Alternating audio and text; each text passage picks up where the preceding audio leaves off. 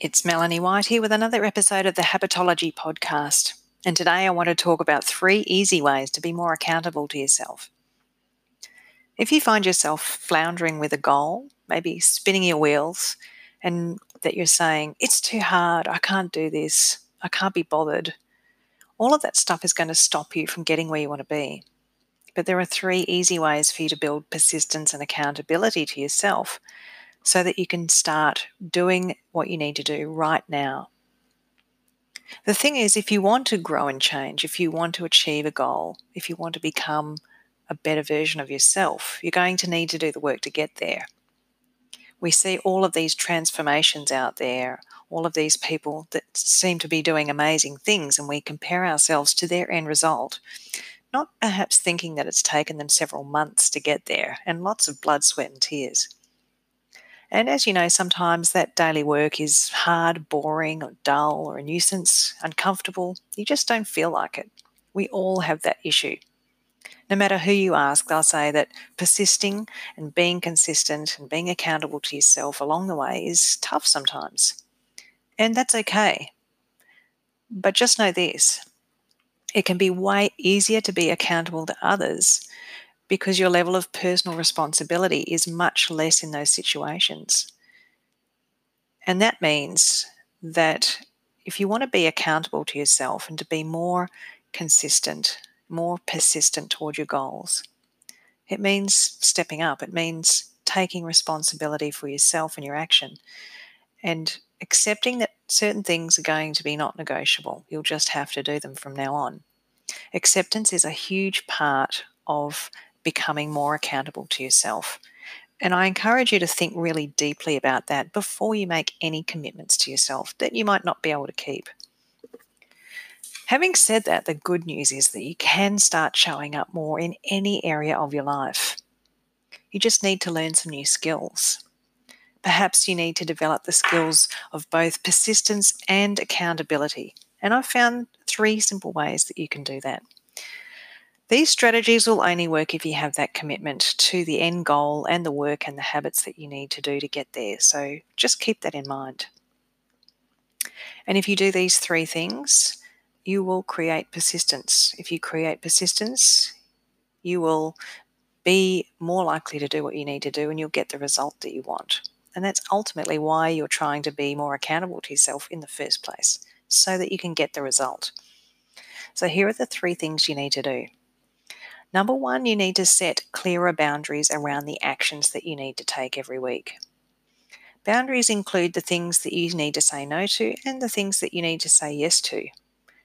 That might be saying no to the extra slice of pizza or saying yes to the extra 10 minutes it takes you to get to the gym, even if you don't feel like it, because you're saying yes to yourself and your goal.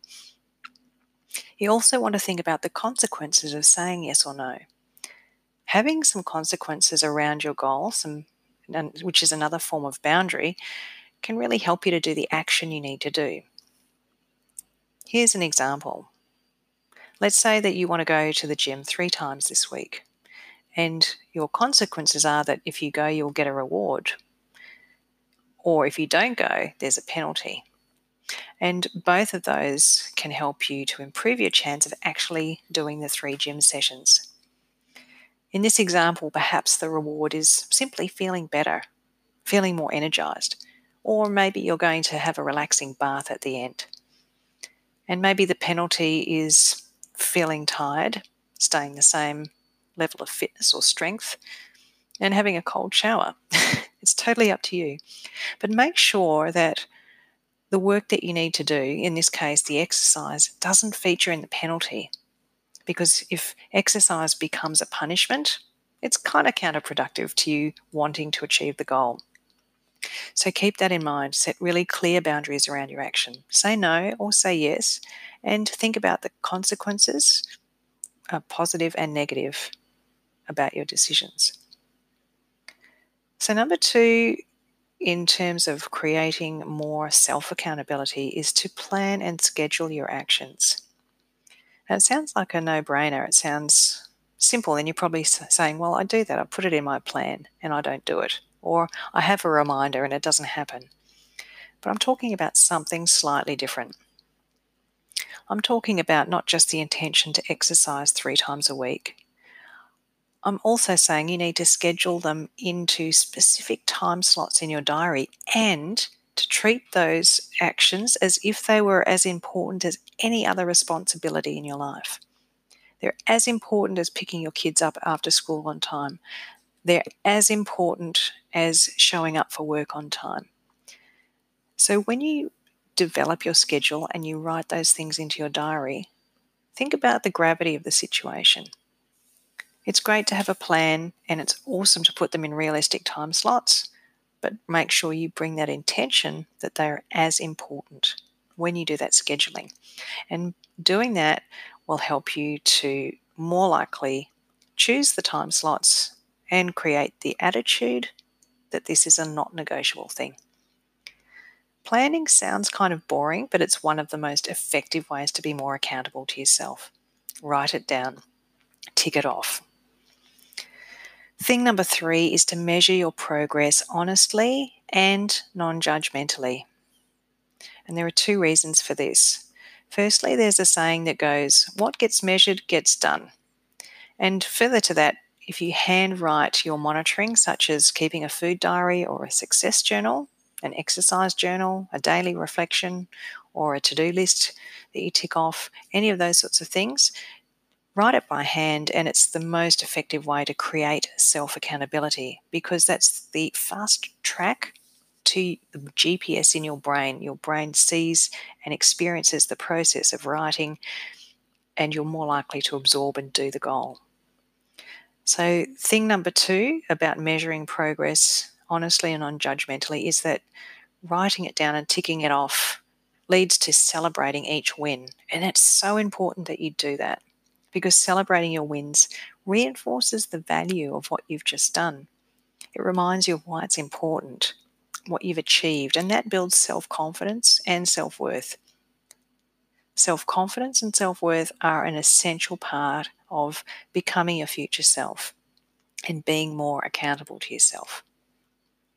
And further, celebrating reminds you of why the next action you take is worth taking. So in summary, being accountable to yourself means taking responsibility and accepting what is.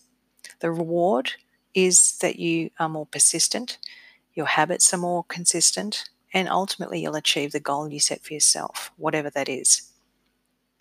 The easiest ways for you to become more accountable to yourself are to set clearer boundaries around the actions you need to take, to plan and schedule the actions in with the attitude that these are just as important as everything else in your life.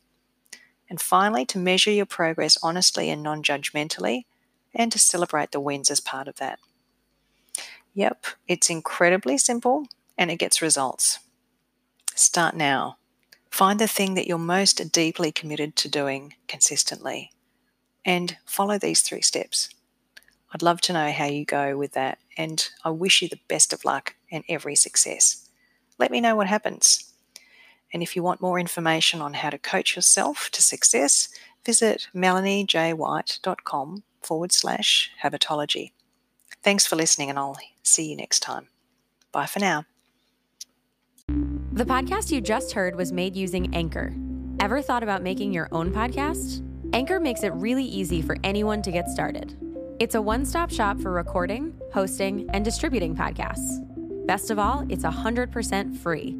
Sign up now at anchor.fm/new. That's anchor.fm/new to get started.